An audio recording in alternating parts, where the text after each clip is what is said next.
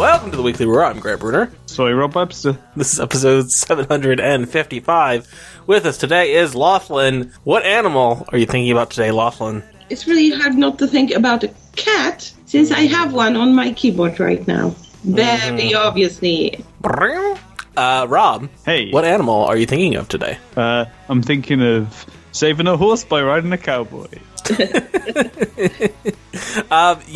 It is very difficult to not also go cat, because while I was in Puerto Rico, there were so many fucking cats. It was a lot. It was a lot. So not only when I would go to like Old San Juan and walk around, there were just a shitload of cats, but also at the hotel, like by the pool, just a fuckload of cats. Just so many cats. It is like the number one thing, noteworthy animals in Puerto Rico. Cats. Lots of cats. It's funny, you'd think the tourist board would make something of that. Maybe, yeah. Like, hey, come pet our very dirty cats. Hey, I'm sloped. Very filthy. And a coworker of mine, She's just on the ground with them. She's just rubbing them. I'm like, you're gonna get kennel cough or something. So this is I don't know if this is the last podcast of the year that we'll do together, but it's certainly one of the last, because we are in mid-December. Yeah, almost December. Wow, December. It's almost exactly the midpoint. I think it is exactly the midpoint. But anyway, we're in December now, and so like a lot of my attention has been turned to Game of the Year, which we will do. We'll pick a date in January and do up fully. But it's been a while. Yeah. Rob, have you been playing any video games? I've been playing Pokemon Scarlet and Violet, the new Pokemon games from the popular franchise Pokemon. Oh, a Pokemon came out since last we spoke. Yes. Tell me about your Scarlet and/or Violet experience. It was a Violet experience. I spit on the people who chose Scarlet. Does that include your partner? Yes. They like it. Scratch that from the podcast. That was a joke. Anyway, it does feel strange talking about Pokemon Scarlet and Violet in mid-December, because it feels like everyone's basically said everything there is to say about it. But I'll give my version. You need to hear it from you. You're the Weekly Roar's Pokemon expert. Yeah. So, Pokemon Scarlet and Violet are two video games by Game Freak that were released in November, in which you catch them all. And they are open world games, which it's Game Freak's first open world game, and it fucking shows.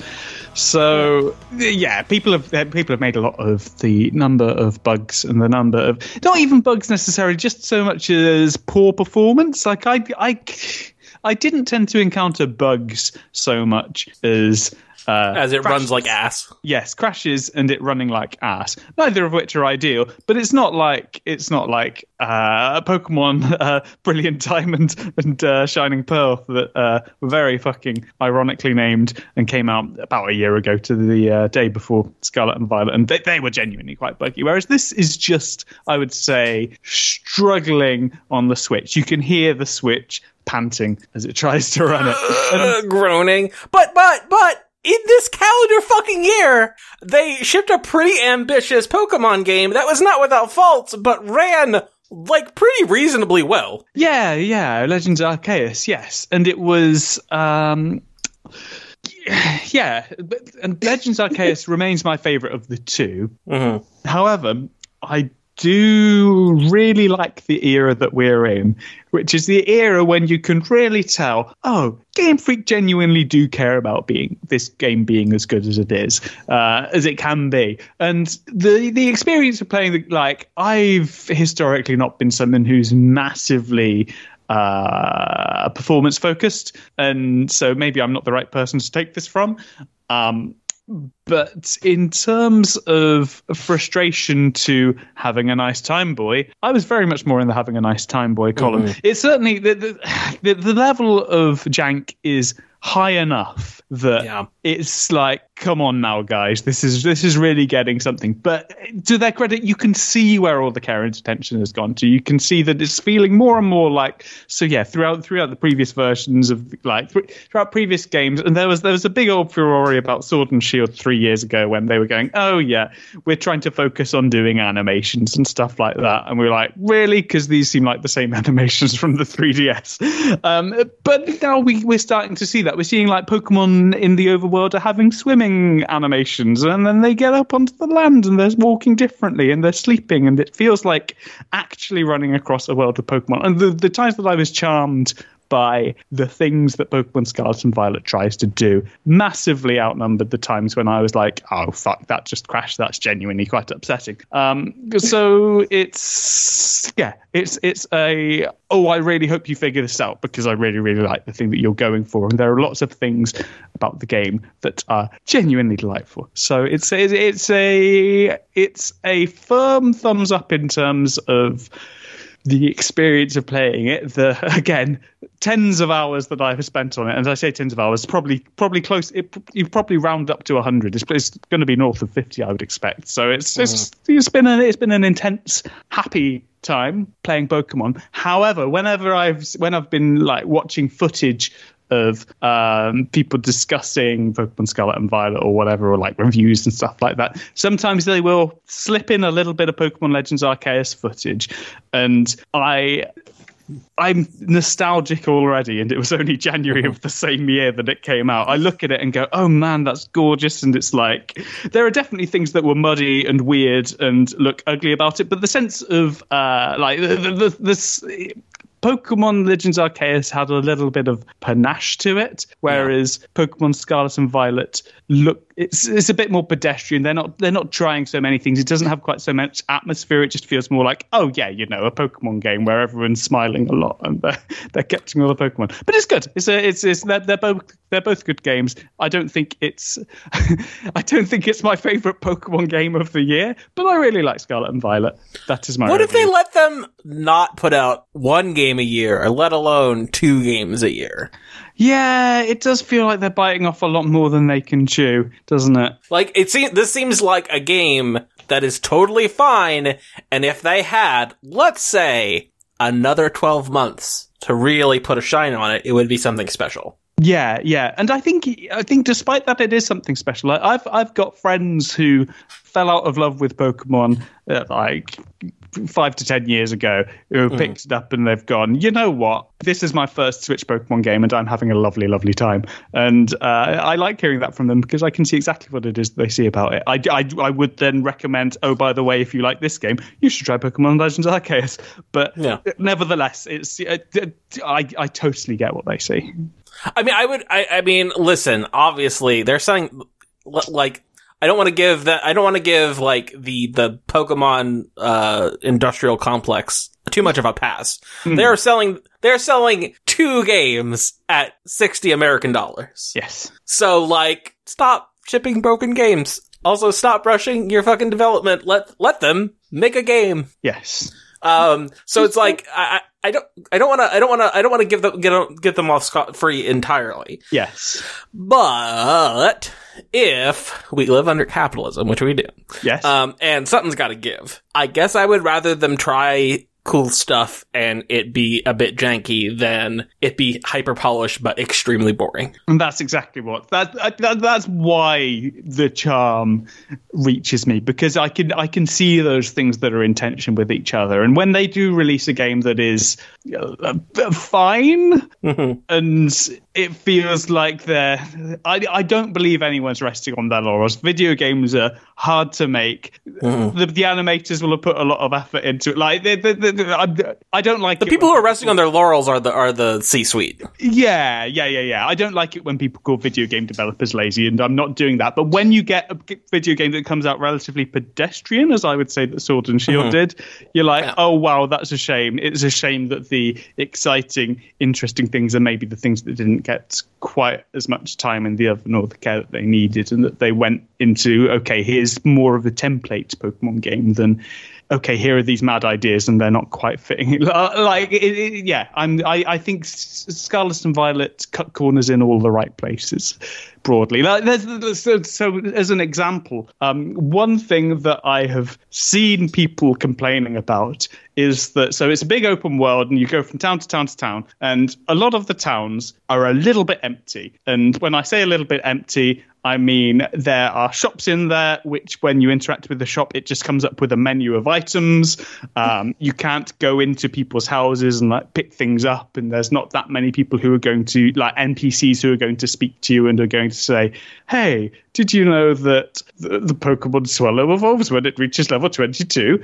Wow, please take this orb. That kind of thing. Like all of those interactions that have always been a staple of the Pokemon series are not there. And you know what? Fucking great choice. That is not a load-bearing pillar of the Pokemon series. That's just something they've always had, and they've gone, you know what? We don't want to be making hundreds of buildings to fill out these like interiors to load between and then put in NPCs and make them have dialogue. Like, you know what? You focused on the Pokemon. That was a really good shout. Whoever made that shout, thank you. Yeah, yes, definitely. Like, obviously, like with the like scope and scale of what they're allowed to do, that is a decision that is like easy to be like, yes, of course, with those resources. But considering that Pokemon makes a $1 gajillion, you'd be like, totally. Can't you just make the game, give them a 2-year cycle and let them make some buildings that you can go into? It just seems like this shouldn't be out of your reach, the Pokemon companies. Absolutely 100% agree. Like, this is all under the spectre of Pokemon is the highest franchising, by some counts, franchise in the highest earning franchise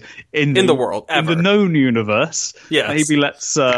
Maybe it should be slightly better. Absolutely true. However, whoever's made this game, they've, for whatever reasons, been counting as they may be, they've had to work under some constraints. I can see those constraints because it's bursting at those constraints, and pretty much every constraint, every sacrifice that I could see that they have made, I've gone, yeah, you know what, that was a really good call. You've distilled this to the essence of what's fun and found new fun things of exploring the world and seeing the Pokemon, all of that stuff that works really, really well. So I think they've done a good job considering, but with the appropriate level of scorn. And I am happy as well that it's a level of jank that has not gone unnoticed by reviews. Yeah. Like, Pokemon has existed in a very strange review space for quite a long time now. Yeah, how do you review a Pokemon game that, like, in a way that's actually useful? It's very difficult. Yeah, because it's like it's how much does it look like the thing that it is? And the answer is usually, yeah, quite a lot.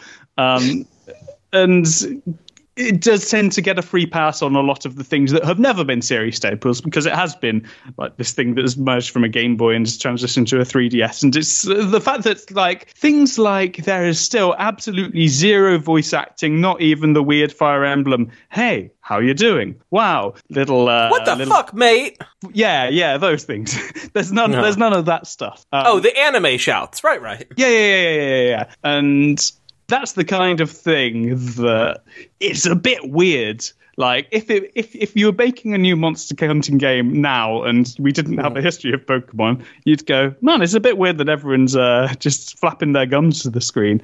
But it's not something that people are quite understandably not going to bring up in a review because it's not the thing that people are expecting of it. But it's been reassuring that when it does release quite as janky as this, people go, oh, that's gonna knock some marks off the Pokemon score.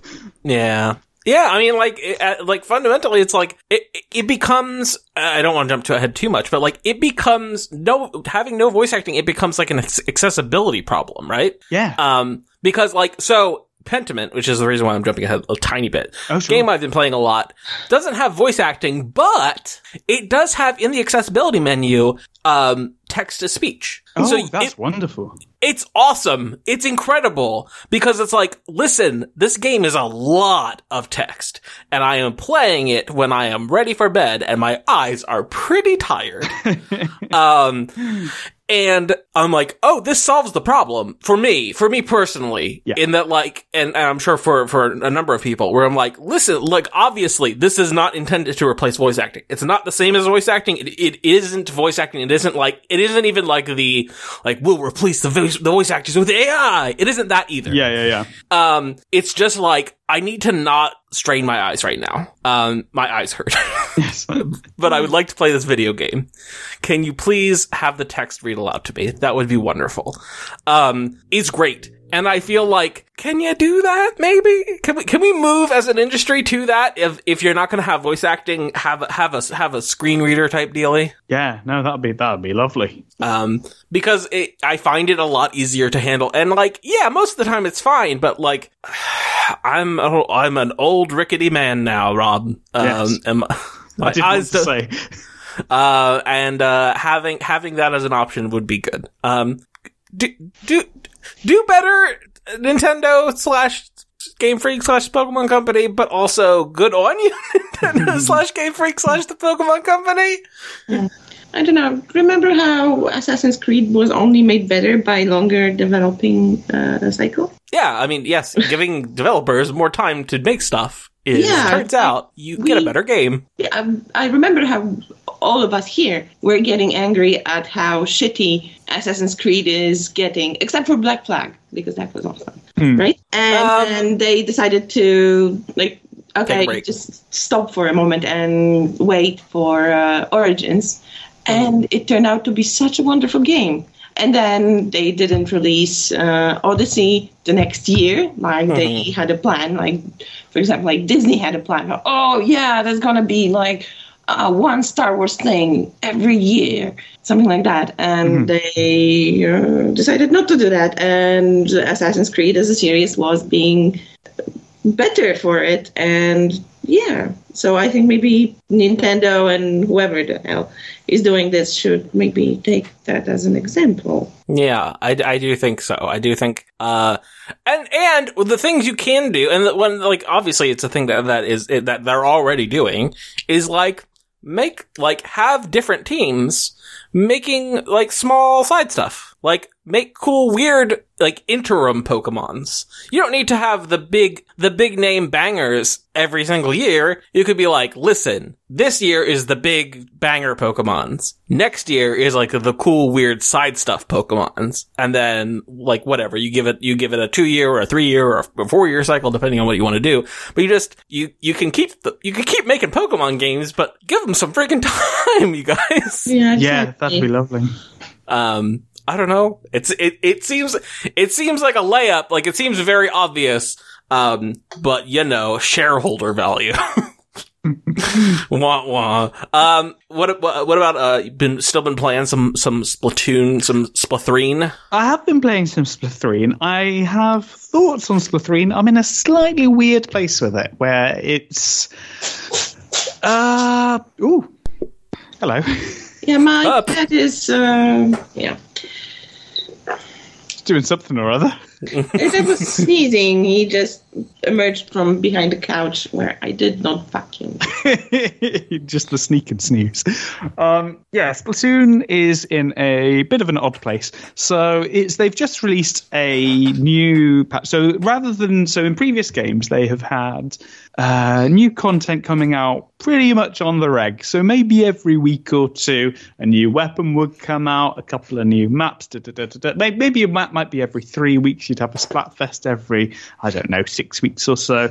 And there was just this constant lovely flow of cool Splatoon things. So there was always a good reason to boot up Splatoon.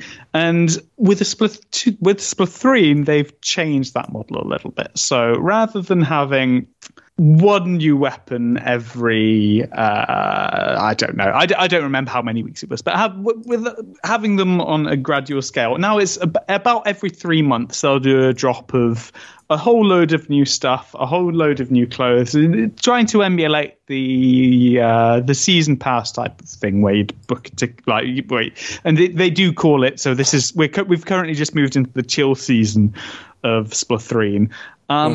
And honestly, I don't love it. And it's not just a case of, I want all the stuff now. Although obviously there is a little bit of that. And one thing that has maybe slightly bothered me is that it has felt like playing with the same toys for about, I can't think how long Splatoon has been out off the top of my head, but the best part of the previous 3 months, like 10 weeks or so. And it's noticeably fewer maps and noticeably fewer weapons than Splatoon 2, which I've also got on my Switch, and which I could launch now and have a bloody marvelous time on. Like those 10 maps only stretched over the course of however many weeks. It does feel like, okay, I've played this now, I've got my fill out of it. But because of that cycle, it's also starting to make me notice slightly more the other things that they have changed that are a little bit janky. So, for example, they used to have a ranking system in Splatoon 1 and 2 that I really liked. So there were 4 different ranked modes. They were Splat Zones, Rainmaker, Tower Control, and in Splatoon 2 they added Clam Blitz, which is like a football game type of thing where you're trying to get clams into another player's basket. And people could see what rank you were. You would be matched with people of the same rank. There was quite an exciting system where you would be trying to get your rank up, and then every time you failed, the bar would crack a little bit, and you could maybe drop down a rank, or if you were past the safety point, you would just stay within the rank. So, first off, there is now just one rank for all of the modes. Second off, no one can see it. Third off, there's no real chance of losing rank, so it's just a measure of how many matches you've played. Fourth off, you're not necessarily matched with people of the same rank, and it just feels a little bit shit. I'm noticing a lot more and more that there are a lot of matches where I'm clearly being matched with people who are miles better than me, are coordinated. And one of the things that was really good about rank is that it was always giving you matches that were basically your skill level, that were people who were basically your peers. But like, I'll go into a ranked match and there will be someone who it's clearly their first game. They've got like the banner that you get at level 1 and they don't have any other banners, and you're going, this will be a tough match. And your rank resets at the start of each season, so all of a sudden everyone's B- again, and you're going, okay, so I'm with someone who might have been X rank yesterday. Cool, thanks. The whole thing just feels a little bit busted in ways that the previous 2 Splatoon games weren't. And the lack of novelty, plus the busted matchmaking, I don't think I've got on to. I don't think I've talked about Splatfests yet on this podcast, but Splatfests in Splatoon have been a uniformly miserable experience. I don't know what it is that happens during a Splatfest, but something I assume to do with people self-sorting into 3 teams, and those teams, maybe there's fewer people in certain teams, and it's like they can't just match on skill level. They've got another variable to go with. But I will just be crushed match after match after match after match. And I'm not pretending to be an elite squid. But you are an elite kid. Yeah, I'm an elite kid. Damn it, I wanted to make this exact same joke. To be fair, it's the one joke. It's the only joke. I mean, that's not fair. Splatoon is also the other joke. There are two jokes in Splatoon. And that's both of them. We've got a full bingo card. But either way, regardless of, even if I was the stupidest little baby squid who could barely move my controllers, ideally I would want to be matched with other people of the same skill level, and we'd have a fun time. Regardless of whether I'm claiming to be up there or right down there, I shouldn't be losing 20 matches in a row. But it routinely or winning. Yeah, or winning 20 matches. Yeah, agreed. Optimally, you should be like, winning half, losing half. It should feel tense. It should feel like I have some agency beyond the capricious whims of the matchmaking system. And I'll also say, you cannot see anyone's levels anymore. You can't see people's ranks. You can't see people's levels who you've been playing with.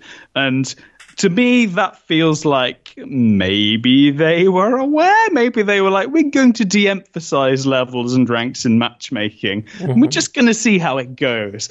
And it's the fewer reasons to log on, plus the often miserable time when I do log on, making Splatoon a bit of a pain in the ass, which is a shame because I absolutely love Splatoon as a thing. I love the way the gameplay feels. I've spent about 500 hours on Splatoon 2. I'm not a fair weather squid, but you are a fair weather kid. I am a fair weather kid, but it is testing my patience a little bit at the moment. I'm hoping that, like, they've certainly said in patch notes that, hey, we're going to try and improve Splatfest matchmaking, and I'm like, good, please, thanks, do that. But yeah, at the moment, it's a bit of a long dark night of the soul with Splatoon. And that's a shame. Yeah, so it seems to me like I can understand there being a Nintendo-like value in hiding the ranks, yes, and not surfacing the ranks. Yes, but the ranks should almost certainly be there in at least some mode, like at least a ranked mode or whatever, so that you are playing people with similar skills. And like, obviously, I also think that you should just have the free play mode where it's just whatever, man. You can play with whoever. Anybody can jump in and play with whatever, and who cares? Totally.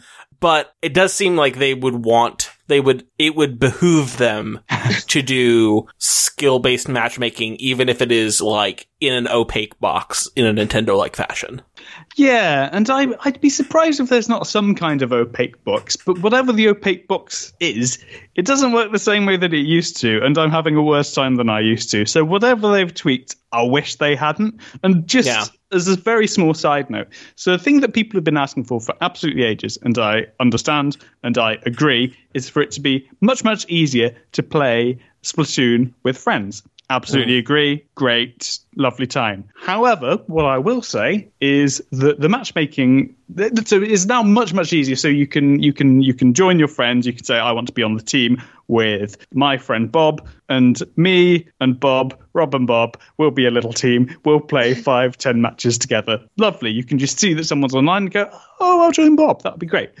What sucks dog shit is playing against Rob and Bob, because on a team full of randoms, because the level of coordination that they have just from being paired with, again, someone of a similar skill level and presumably being able to talk to each other at least a little bit. Whenever you'll quite often see, here are two people who are very clearly friends. They'll have like names capitalized in the same kooky way, or they'll have clan tags. Yeah, they'll have dressed up for the occasion so that they're both wearing the same bowler hat and holding the same umbrella.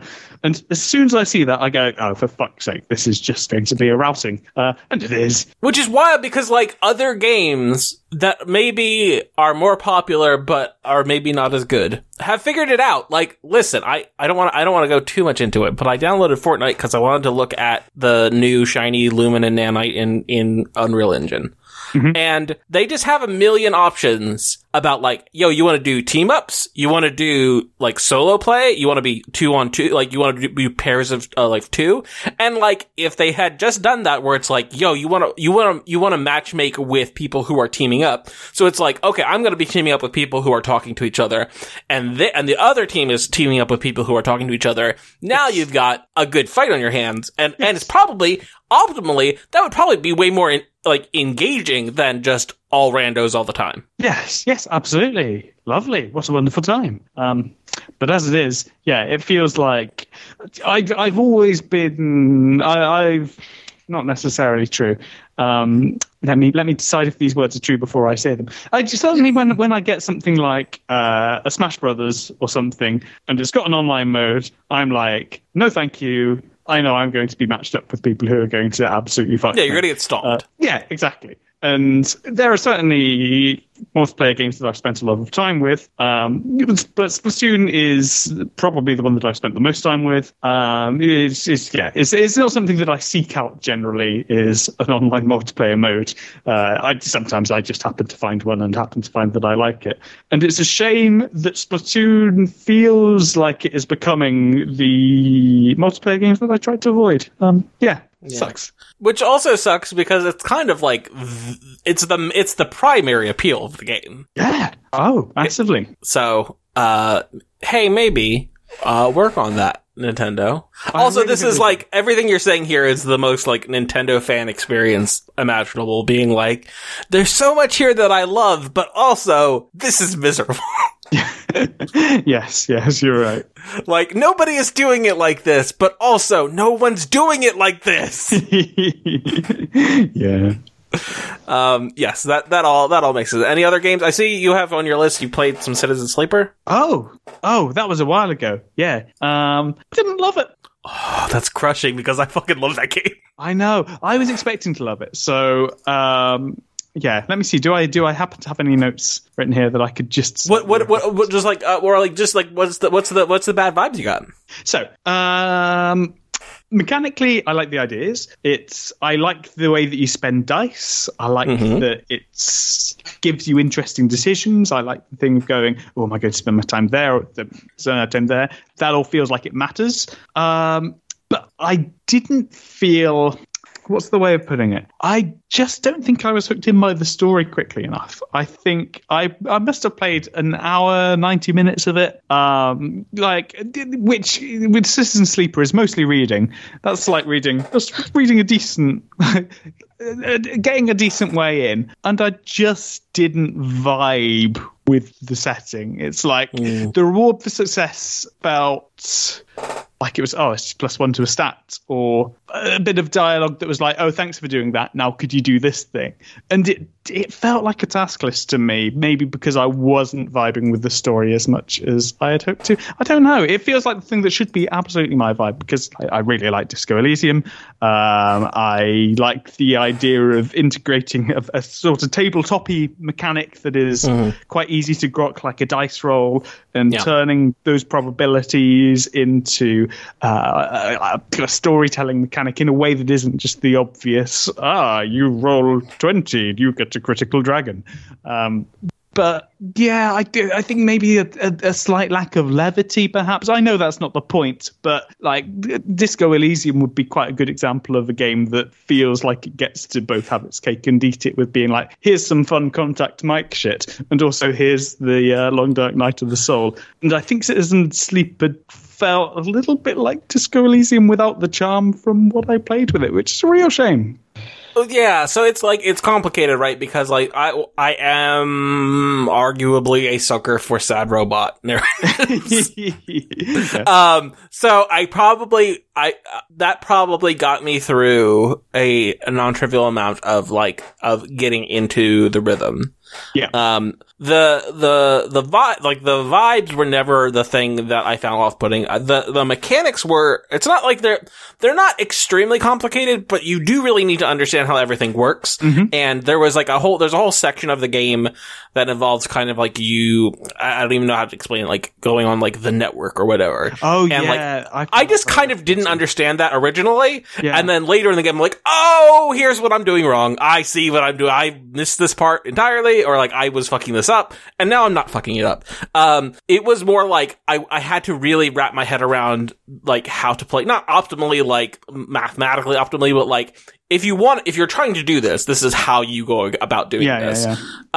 That was probably the slowest part for me in the beginning, but I think it ramps up pretty well, and there's a lot of like character work. Especially and it's not super long. Like, I'm here on How Long to Beat. It says if you just did the main story, it'd be 6 hours. I, making a frowny face at that number. The main story plus sides is like 9-ish, and that sounds right to me. Okay. I mean, yeah, if assuming I'm just doing the main story, that would mean that I'm about a quarter of the way in, which is wild. There's just like, there's some very memorable stuff in there for me, and making decisions about like, okay, well, where I have this resource, who gets it? Who do I give it to? It really hit for me in a way that it doesn't seem to have hit for you. Yeah. No, that's I found my little notes where I was, apparently I can't see what date I wrote this, but I did take notes because I was going to go over it on the podcast someday, even if it did end up just being Game of the Year list or something like that. I think the things that there are two things that I've really got out is that Disco Elysium has got a really good hook right at the start, which is, it's got two really good hooks, in fact. It's got A, who am I, the character that I'm playing, and B, what the hell's going on with this crime now? And either one of those would be enough to hang a game on, and it gives me 2 of them, and I'm just like, well, great, I want to poke at every single part of this world. Whereas Citizen Sleeper, it didn't feel like it gave me anything that I was like, oh, I really want to follow that to completion. It felt more like survive, poke around in this junkyard, da-da-da-da-da-da-da. And the other thing that I thought that Disco Elysium did well that I wanted Citizen Sleeper to do was to conjure a world that, although crappy, I wanted to spend more time in because it was like fun and surprising, and it felt like everything that I poked at in Disco Elysium, I had a DM over my shoulder going, yes. And also, no matter like what I did or how big I fucked up, whereas Citizen Sleeper has a yes, but, where it's like, okay, you can survive for a bit longer now. But you need this, which I totally get where it's going for in terms of like, it's trying to tell a very different story. Mm-hmm. But the different story is something that I just didn't get good vibes from touching, if that makes sense. Yeah, it's so tough because I'm like, oh, if you, there's this thing that is like, that is that, but you need to play further. And like, it's just like, it's a frustrating thing because it's like, I do think you probably would get more of the thing you're wanting, but it's impossible to ask people to be like, playing the game you're not having a good time with to get to the part that's good. It's frustrating, but like I'm like immediately thinking of things that it's like, oh, here's this like world building stuff that I really, really love. And like, oh, here is this like personal interpersonal relationship stuff. And I do, and it's not like this is unique to Citizen Sleeper exclusively, but like the kind of one of the framings that I did when I was reading about it a little bit was like, so often in video games and sci-fi in general, it is like, are robots people? And this is a game that is entirely uninterested in that question. like, yeah, dog. Yeah, like, yes. The answer is yes. Yes. Artificial intelligence is people.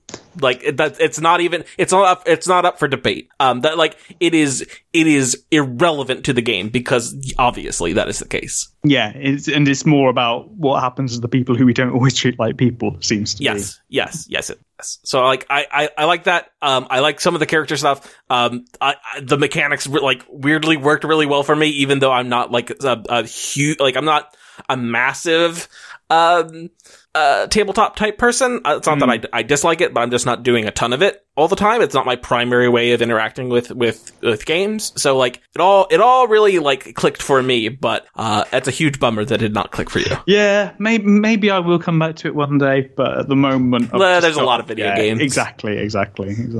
If you had infinite time, then I would say yes, you should revisit it, but well yeah, I mean, but if it was like, if like Rob, you were retired and you didn't have anything to do, I'd be like, yeah, you should spend a day and play through the main story, but you're not. You have other things to do with your life. Yeah. That's a bummer.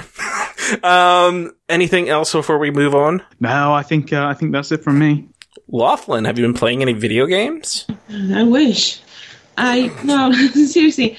Just a whole month and a half was crazy at work. I was just so done with computers that I literally did not have. I didn't feel like spending the rest of it in front of a computer. Yep, I get it. I mean, let me tell you about my eyes and Pentiment. Yeah, so even despite the fact that Dragonflight came out, which is the expansion, yeah. I did not yet play it, despite owning it already. I was planning on actually starting tomorrow. Anyway, sorry. Instead, I've been listening to audiobooks and knitting a lot. Any standout audiobooks you wanted to shout out? One. Yes, actually, first thing is, I think I already mentioned, no, probably not. Indira Varma did, I did mention it in the chat we had. Indira Varma recorded awesome Discord audiobooks, which are really, really well done now and available on Audible. So I've been going through that. And also, as it turns out, Sarah J. Maas released a new, but that was like way earlier this year, a second book of her urban fantasy series, and I just started that. And those books are like huge, like 1,000 pages things. So this is going to take a while. Yeah. Yep. Having audiobooks that it's like, well, this is 40 fucking hours. Like, I guess I'll finish this at some point. Yeah, that's a little bit of challenging. And also podcasts, especially true crime. I've been listening to true crime podcasts. Excellent. I had like whittled down my podcasts very light, and then I found one that I really did vibe with, that also had like, you know, a significant backlog, and I finally worked my way through it. It was SciShow Tangents, which is a Hank Green joint, which, TikTok's Hank Green, Vlogbrothers Hank Green, VidCon's Hank Green. I know Hank Green is. But you know, the internet's Hank Green, and it's, you know, science shit, and like, yeah, you know, a little bit pop sci-y. But it's fun. It's a good fun podcast. And then I started listening to Moving Pictures, and I couldn't give it my full attention, so I want to start over and do it again, and listen to it straight. The first, I don't know, probably like hour of the podcast of the audiobook, I was like, but I do want to give it a fair shake, and like go back and listen to it while I'm not doing something, and give it my full attention and see if I was just not in the right headspace. That book is so full of various pop culture references that if you want to get into it, I would suggest trying to make like a fun out of it. Spot the reference. It was weird because I have never read a Terry Pratchett book, and obviously not. He is not biting off Douglas Adams. He is very much, they are like cohorts. They are being influenced by similar things. They're from the same culture, yada, yada, yada. Friends. I mean, yeah. So like, obviously that is the case. I am not in any way trying to make claims that he is ripping off Douglas Adams. And I'm like, oh, this is like Douglas Adams, but I don't like it as much. Yet. Yeah. Yes, that's fair. That's fair. Douglas Adams is mostly concerned with science fiction or like space shit, and Terry Pratchett, this is very, very much a fantasy. Yeah. So I don't want to be too hasty, and I do want to give it a proper fair shake. So I will report back probably in the new year, but I will report back on Moving Pictures. Okay. I've been playing. Okay. Can I say something more? Yeah. Please? Sure. Okay, so yeah, I did wanted to shout out True Crime Podcast, actually. Go for it. Casual Criminalist. Mm-hmm. It's very, very good. It's a guy doing a cold reads of scripts that various writers do for him. And he adds certain personal flair to it. But the scripts are very good. And not so much the earlier episodes, but especially the ones in recently and in the last year. Very good when it comes to dealing with the crimes, with how the victims are being treated and approached in this podcast. And I love the way that they approach it like actual victims, not like statistics would be in a lot of various true crime podcasts that you see. Yeah, a lot of true crime stuff and a lot of dog shit true crime stuff out there. But like real exploitation. Like, listen, I am not somebody who thinks that all true crime is bad. That is obviously not the case. I think that there is some incredible stuff. I do think that an overwhelming amount of true crime is wildly exploitative and shitty. And you have to wade through all of that to find the stuff that is actually like really meaningful and important and is like, telling stories that are like important from like a societal perspective. Yeah. Yeah, and this is exactly right. They're not exploiting the victims, and I very much appreciated that. And I think that a podcast like that deserves to be known and heard. What's the name again? Casual Criminalist. Casual Criminalist. Yeah. Check it out. And one more thing. January, I am going to go on a trip to Where? Canary Islands again to get the final level of boat license, basically, that I am able to get that is not non-commercial. Oh, I was going to say, are you going to be able to drive a cruise ship? I already can drive a cruise ship. Actually. Hell yeah! Laughlin, we need to start a Weekly Roar cruise line, and you're the captain. Hey. Yeah, but I did the motor boat license in autumn. Mm-hmm. Right? Early autumn, and now this is for sailing boats. I will be able to sail anything I want. Sick. Yeah. Do you have anything in particular, or is this just like hey, I want to make sure I can do anything I want to do? I want to make sure I can do whatever the hell I want. But there isn't like, oh, I really want to be able to sail this kind of boat or anything like that. Oh, well, seeing as I already pretty much sailed most of the boats that I really wanted to, now I have preferences, and yeah, there are boats that I want to sail, but it's not like an immediate thing for me anymore.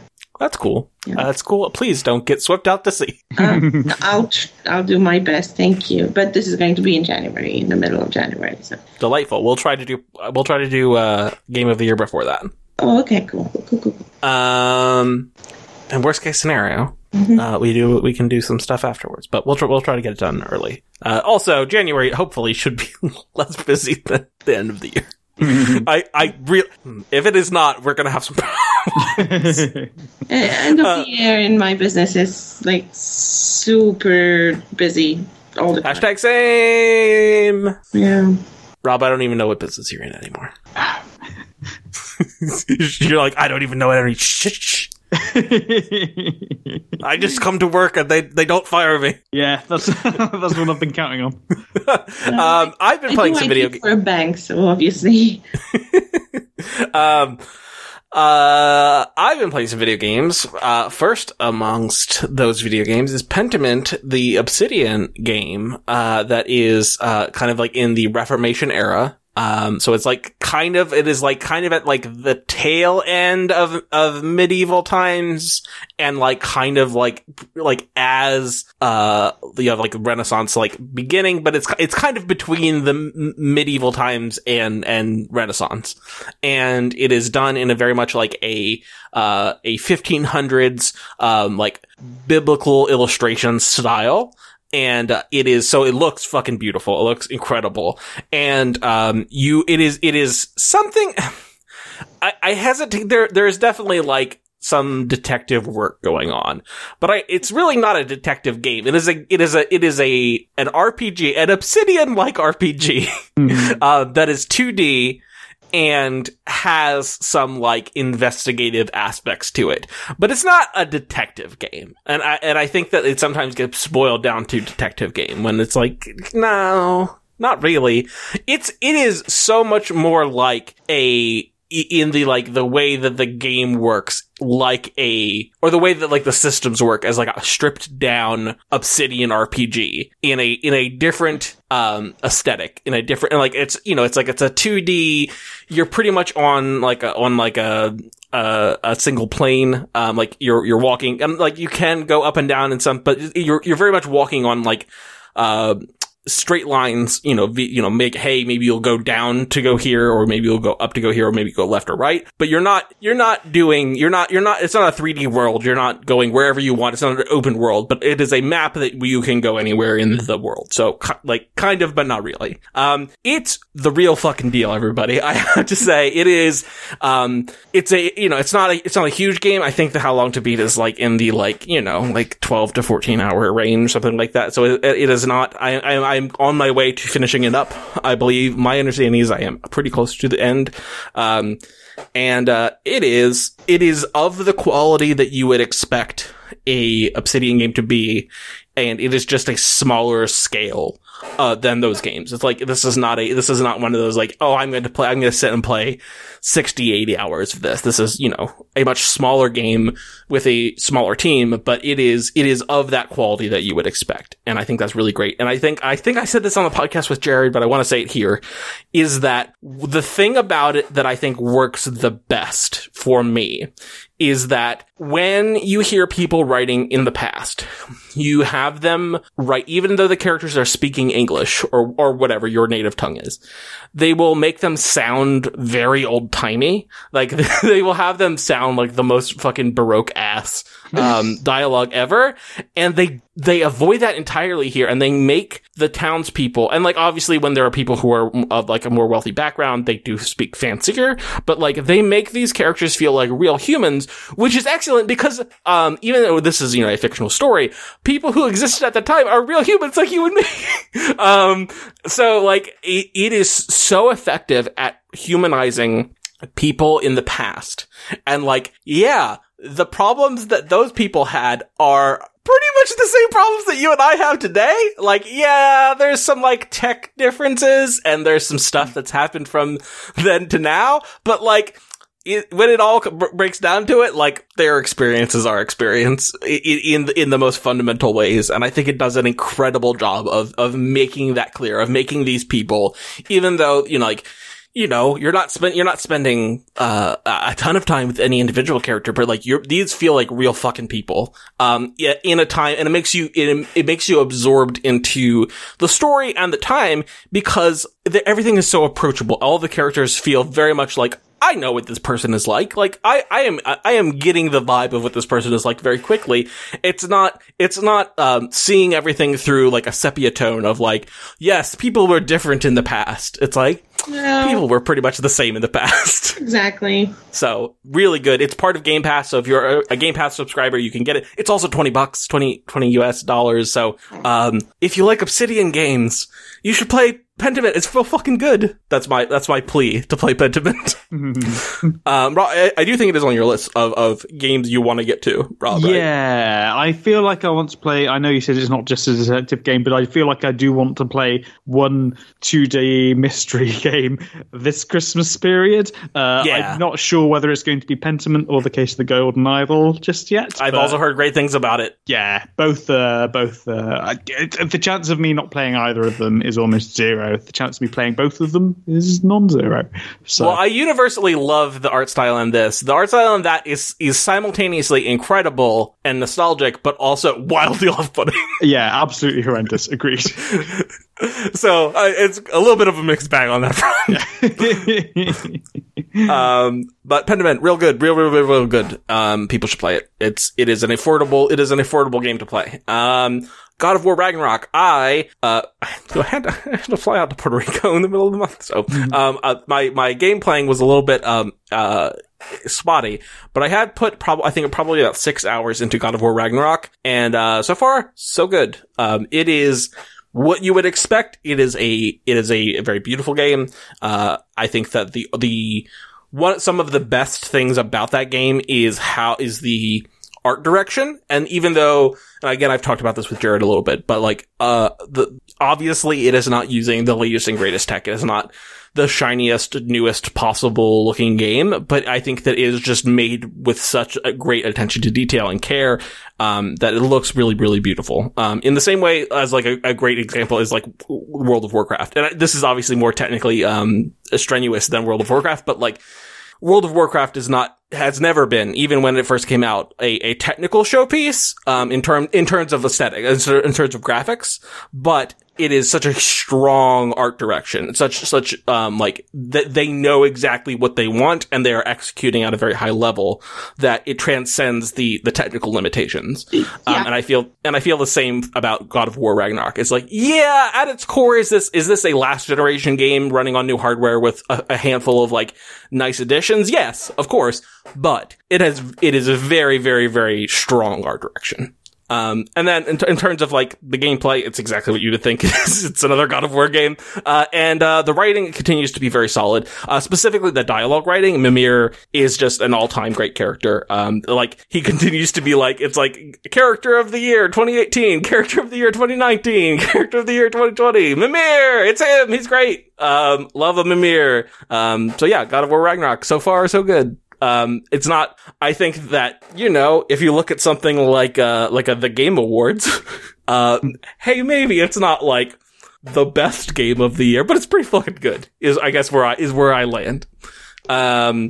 Forspoken is the next game from the people who made, Final Fantasy 15, who are not making Final Fantasy 16 within Square. But this is kind of like a good chunk of those folks went on, and they're making this. It is a PS5 and PC exclusive. And it's coming out relatively soon. I think it's in like the 24th of January. So it's pretty soon. And, they put out a demo on PS5 and I have played it.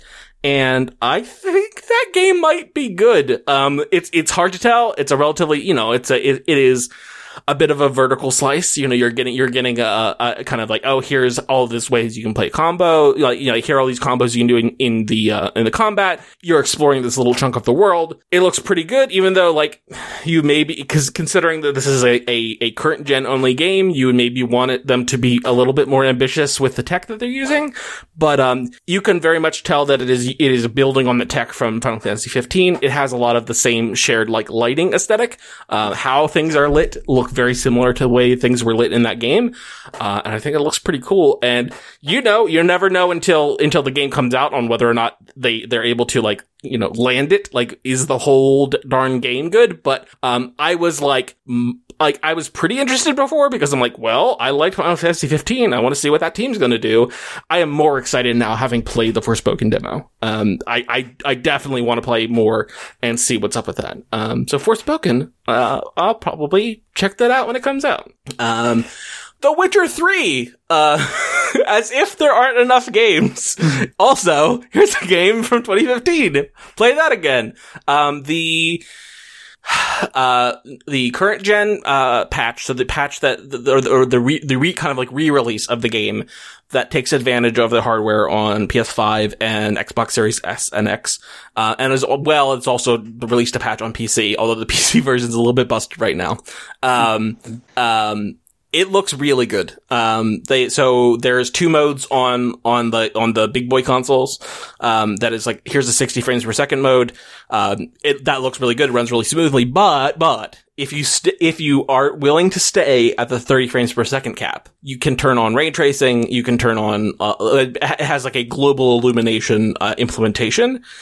And it's really, really pretty. And it is hard to explain, for me at least. I'm sure if people who, like, if you talk to the Digital Foundry people, they would probably have an easier time explaining it. But like, there's just a lot of small things that by having global illumination where the light is falling naturally along the world and like things are bouncing off and, the lighting looks much more natural because you have all of these materials that are interacting with each other, interacting with the light. And so when you have something like, oh, here's this piece of metal, or here's this orange thing, it's adding a little bit of like a glow to the things that it's adjusting or that it is, adjacent to, because that's how light works in the real world.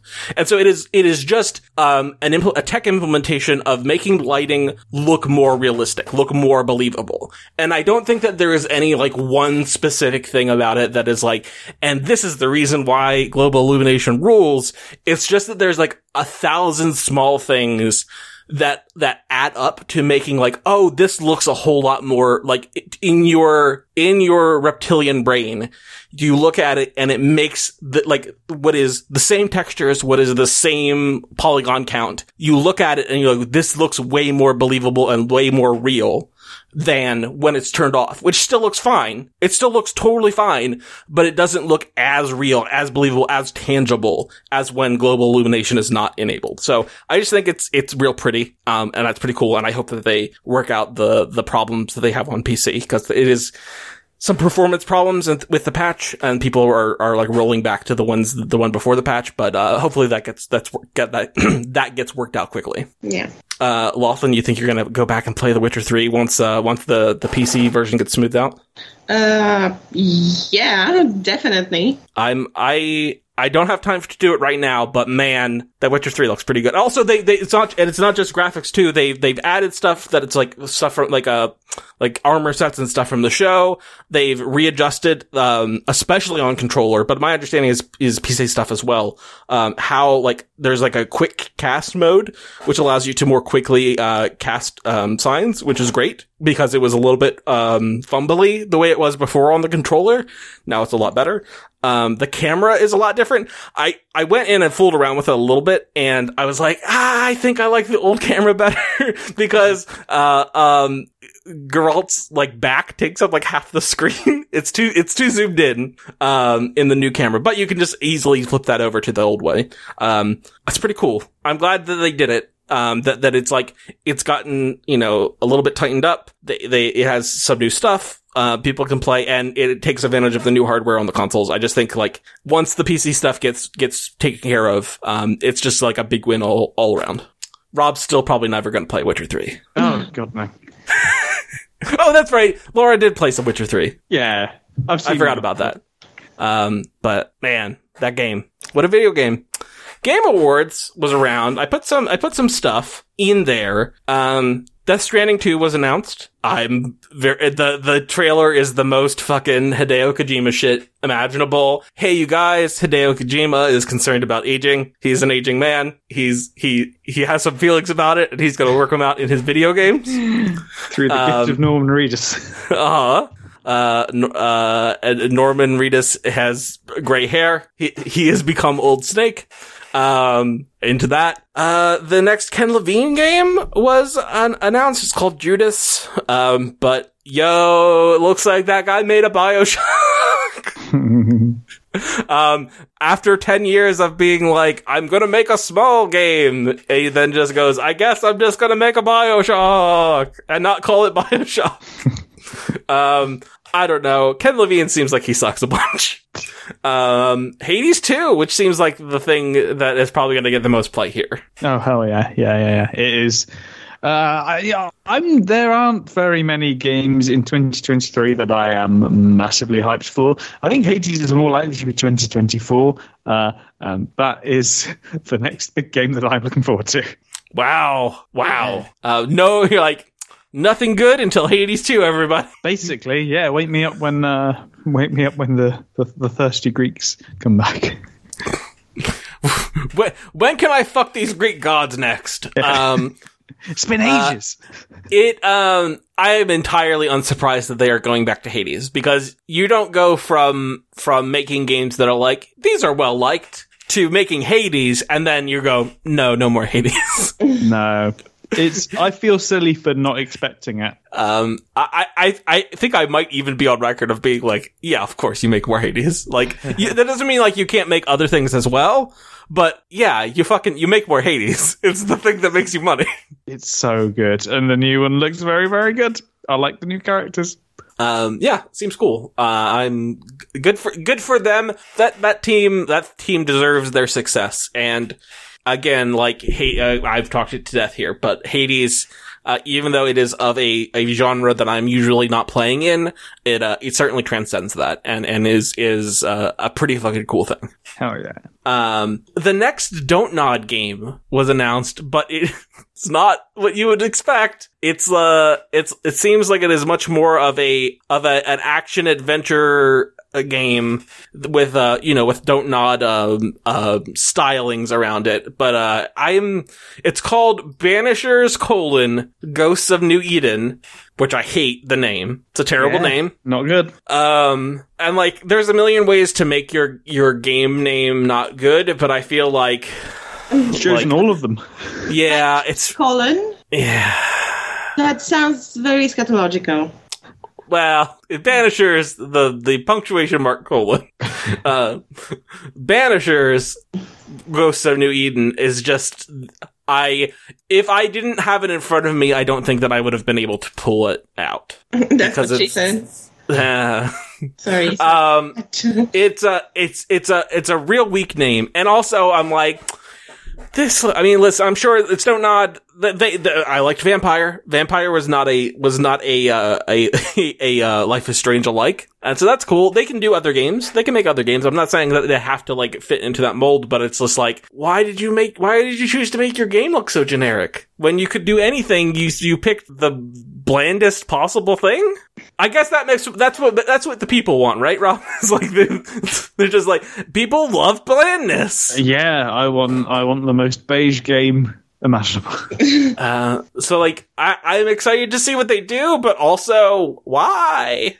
Why would you make a game that is not that? Why wouldn't you do anything else? Bayonetta Origins, Cereza and the Lost Demon, which is a Bayonetta prequel that is coming out relatively quickly, and I fully expected more Bayonetta. Like, I just think that, like, surely the cost of making those games is low enough that there is no threshold of sales that it couldn't hit to, like, make it profitable to make Bayonetta games. So, like, I fully expected more in the future, but, like, right away, here is more Bayonetta for you, for that ass. It's a weird looking game as well, because it doesn't look remotely Bayonetta, like... If you told me, they're going to make a Bayonetta spin-off, I'd go, cool, that sounds neat. Sure. And then if they showed me these screenshots, I'd go, is that a Bayonetta spin-off? It doesn't look like a Bayonetta spin-off. It feels a lot more... I'm not trying to sound derogatory here. But the vibe that I get is slightly more Kirby-like, and I like colourful games. I like fun, wholesome games. I think they're lovely. I don't know. I don't know what the Venn diagram is between people who are really into the hair witch who's always naked versus people who are into a gentle storybook. Is it possible that Venn diagram is me? It is possible, yes. That is just because you said reminds you of Kirby, and I'm like, oh fuck yeah, they should make a Kirby Bayonetta game. They should make it where Kirby sucks Bayonetta, becomes Bayonetta Kirby, and then is a game of you playing as Bayonetta Kirby. I'm like, yes, they should make that video game. It's the vibe is, I would like to show that to my 8-year-old child. I'm sure they would have a lovely time. P.S. Please don't go Googling Bayonetta. It's like the vibe that I get. Also, Rob reveals on today's podcast he's an 8-year-old child. Yes, for most of the Weekly Roar, I've had that and have kept it quiet up until now. It's like you're gonna get don't get into you're like Drake in a rap battle. People are gonna do investigative journalism and diss tracks. You're hiding a child, Rob. Leave my child out of this. Yeah, it's weird, but also cool. Yeah. Oh yeah. I'm not saying they're just not cool. Okay, sure. I have a bunch of weird feelings about Bayonetta right now, but yes. I think what I landed on was, disqualify Bayonetta 3 entirely from my Game of the Year proceedings. And, I have not played it yet, but I did purchase it used. Okay. Which feels like the compromise. Yes. Of like, I don't know, man, this is such a weird story and I find it impossible to follow, and who is right and who is wrong, I don't know, but I don't feel good about it. Yeah, no, I had Bayonetta 3 on my list of, that'd be nice to play before the end of the year, and now it's like, yeah, that'd be nice to play someday, maybe. Yes. Speaking of performance problems, Bayonetta, womp womp. Because also, listen, it's a fucking... Let's be real here. This is a 360 game. And Bayonetta 1 and 2 run better on the Switch than Bayonetta 3 runs. And dear. You could do better. If you wanted to. I'm not saying it would be easy, but if you wanted to, you could do better. Oh, I had not heard about the performance problems. I just heard of all of the other shit. Oh yeah, there's on top of the additional fucking bullshit of this lady, the voice actress, Helena Taylor, yada, yada, yada. But also, is she lying? There seems to be conflicting things about whether or not, like, what they offered her, what she said they offered her. Is she a bigot? I don't know. It's hard. It's complicated. I don't know, man. I don't know, man. Things are hard. Wait, what happened? I can't get into it. I can't get into the full thing, but the quick summary is she came out and said they lowballed me. Please don't buy Bayonetta 3. Oh. And there was a bit of a blow up. People were like, "Hey, this sucks," because they replaced her with Commander Shepard. Yeah, Jennifer Hale. And Jennifer Hale was like, "Well, fuck, I didn't know anything about this. Shit, I can't say anything because I'm under NDA. But like, hey, I'm not trying to steal people's jobs. They said, hey, can you do this? And I said yes. So it was complicated. But then it also seems like how she presented. They're like, hey, she's like, hey, they offered me this extremely low thing, and it seems. I don't know. I'm not privy to what their contracts, what the actual things are, but it seems to be that she misrepresented it, and she was giving when they were like, hey, after she had turned down their offer, they had offered her like this amount to do like a cameo. And she said, and so she's my understanding. Again, please do not take this. I'm not saying that this is the truth. This is how I think it is. She was representing the cameo offer as if it was the fee to be like the main voice actor of a whole game. And then there were like receipts being dropped about like, this isn't what we had offered her, but she's pretending it is. And also it seems like that lady sucks. Like a lot of like anti-abortion stuff and like she's British, but like some Trumpy, some like MAGA adjacent stuff. It's point being, it's messy and not great, and I don't feel good about it. She meaning the previous voice? Yes, Helena Taylor, not Jennifer Hale. Okay, good. It just feels so weird to think of Bayonetta as being anti-woman. It's weird. It's all weird and messy. And like, I don't know. Is she that? Is she just lazy? I fucking like, so it was like, there was like anti-abortion charities in like a list of things, but like, did she just grab a list of charities and there happened to be an anti-abortion charity? I don't fucking know. I don't know, and I don't pretend to know what is in people's hearts. But all I know is it has made being a Bayonetta fan fucking complicated. Yes. And I'm not happy about it. Yeah, I can imagine. So that sucks. But and the last thing I wanted to bring up from the Game Awards is Netflix is teaming up with Ubisoft to make another Valiant Heart games game, and that's the like 2D adventure game set in World War I that they put out in like 2014, I think. I have no memory of this. I really liked it. It's in the same engine that those more modern Rayman games were in. Oh yeah. It's a World War I game, and you don't really get those. And it's a war game that is not about doing war. It's not about shooting mans. It's about like, man, war sucks. Which you do get those, but at a lesser rate than the shoot mans kind. Yeah. The shoot mans is really a mainstay of the video game medium. It was cool, and it was really weird that it's like, and Netflix is bringing the sequel to 8 years later to Valiant Hearts. Yeah, speaking of which, the Dragon Age cartoon dropped on Netflix recently. Yeah, and I haven't read all of them, but I did see some positive stuff. I did not see it yet. Okay, I have not. Oh, yeah, I have not. I definitely have not read it. Let me look at the Metacritic about what the. Anybody remember what the subtitle of that is? I'm just gonna type in Dragon Age. God no. Say again. Retribution, I believe. Dragon Age Retribution. It's the same name as every Mass Effect DLC. Yeah. I'm not seeing it on Metacritic. Let me see if I just type it in.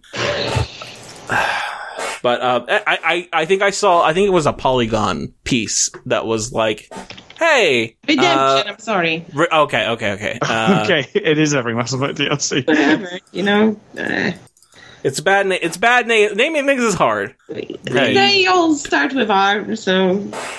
Dragon Age Redemption. It's also not showing up on Metacritic. Great, delightful. But I saw some like, hey, if you're excited about that new game, maybe watch this anime. And I'm like, yeah, all right. I don't think it's an anime per se, but okay. Anime just means animation, yo. Also, I'm on the Dragon Age wiki, and Retribution is not. I need to go to the main page and what the real fucking name of this thing is. Redemption, apparently. And I'm a dum-dum. Yeah, I'm not seeing it. But anyway, yeah, I mean, listen, I'm going to have some time off at the end of the year. Maybe I'll watch some Dragon Age. Yep. That's cool. I went to Puerto Rico, and I have to say, being in Puerto Rico in December instead of Delaware in December, superior. I think it was. Let me do the math real quick again, and by math I mean putting it into a search engine. But I do think it was like 28 C. Let me convert this into. Yeah, so it's about 20. It was about 28 C pretty much the entire time I was there. That's warm. And it's warm, and it's an island, so you have like the breeze, the ocean breeze, pretty much everywhere you're going. So it's warm, but it is like nice, and it feels way cooler than it actually is. Unlike here, where when it is 82 degrees, it is often miserable because it is a swamp. Like right on the beach, went all over Old San Juan, went to, a bunch of like some of the oldest, extant, colonial buildings in what is now the United States, things that were built in the 1500s. And, there are some like pre-Columbian, buildings in the Southwest, that still exist, but, these are certainly among some of the oldest that exist in the United States. So it was very, very cool to see them. And they're well maintained for being from the 1500s. Like San Cristobal, El Morro, and then, wanted to go see the governor's mansion, got relatively close to it, but could not go because lots of things were shut down because the tide was fucking wild while I was there, and there's like huge strips. And we also wanted to go to, there's a nice big, fountain and a big strip where lots of people are selling street food. And we did go there and we were able to, but it was like the straightforward route is closed because that's right along the shore and you will get fucking swallowed into the sea if you go down this route. So the road is closed. Please like walk around the long way, which whatever. It was an additional 10 minutes. It wasn't that big of a deal, but like, okay, no, for serious, the sea will kill you. Please do not get too close to the sea. It was just real fucking beautiful. And then, I did that with two of my coworkers, and it was just delightful. And then I also did a kind of a longer tour on a Saturday with my wife, and we, did a little bit of Old San Juan, and then went into kind of like, the non-touristy places, and got some lunch, some very, very delicious fried food and grilled kebabs, and that was just, truly, truly wonderful. And then we went to the foothills of El Yunque, which is a rainforest, which is the only rainforest in the United States' national, park system. So, it was pretty cool. We didn't go like, we weren't trekking into the rainforest or anything. We just went to like, here is where the rainforest begins. Isn't it beautiful? And it was beautiful. It was very nice. But it was very enjoyable, and I had a great time. So Puerto Rico, yeah, if you folks are interested in going somewhere real beautiful, especially this time of year, might I recommend Puerto Rico? I'm sorry, I have a question. Yeah. Did you mean by rainforest? You meant tropical rainforest, right?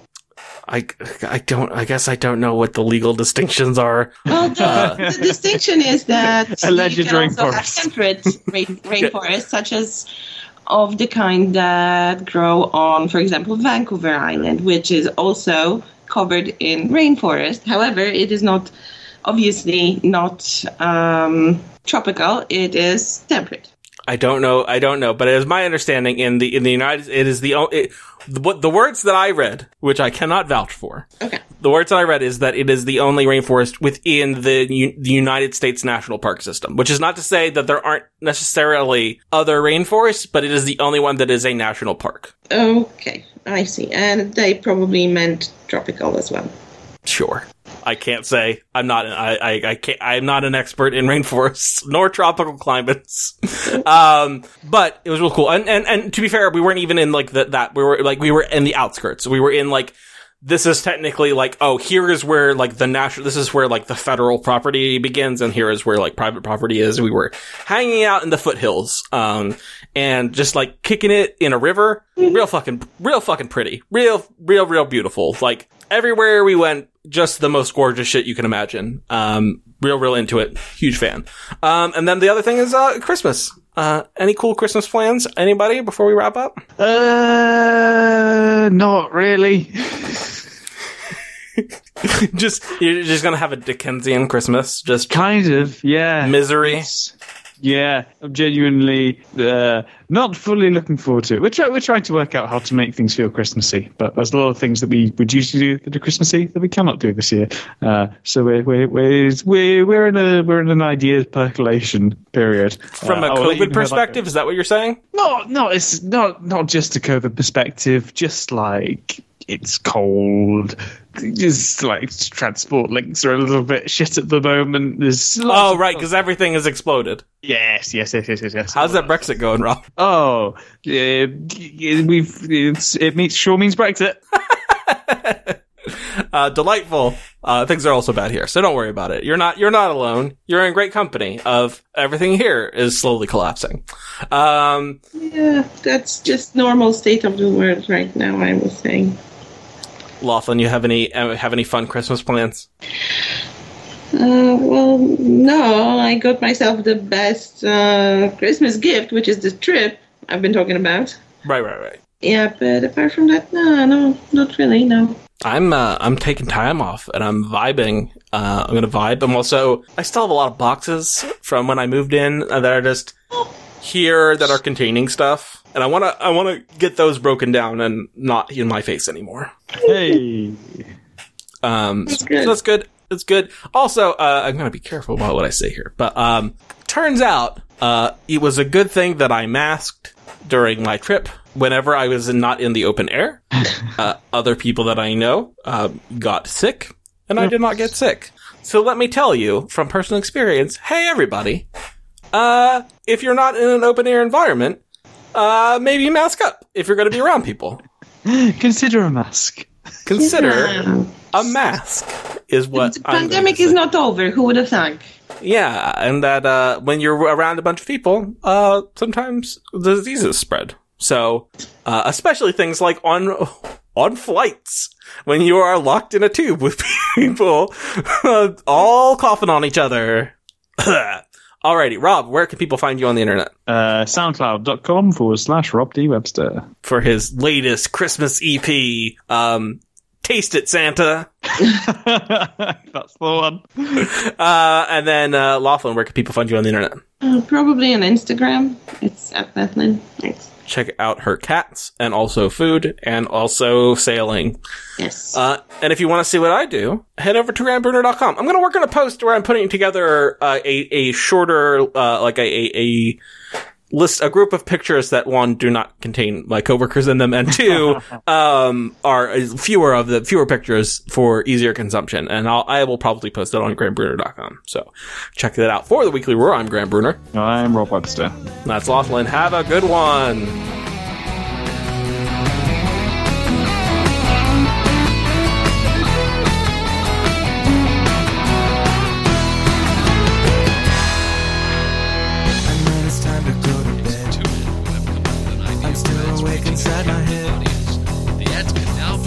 Above the house and looking down. You may seem silly. I guess I gotta go back there. 49-year-old unidentified man. Guess there never was any other answer.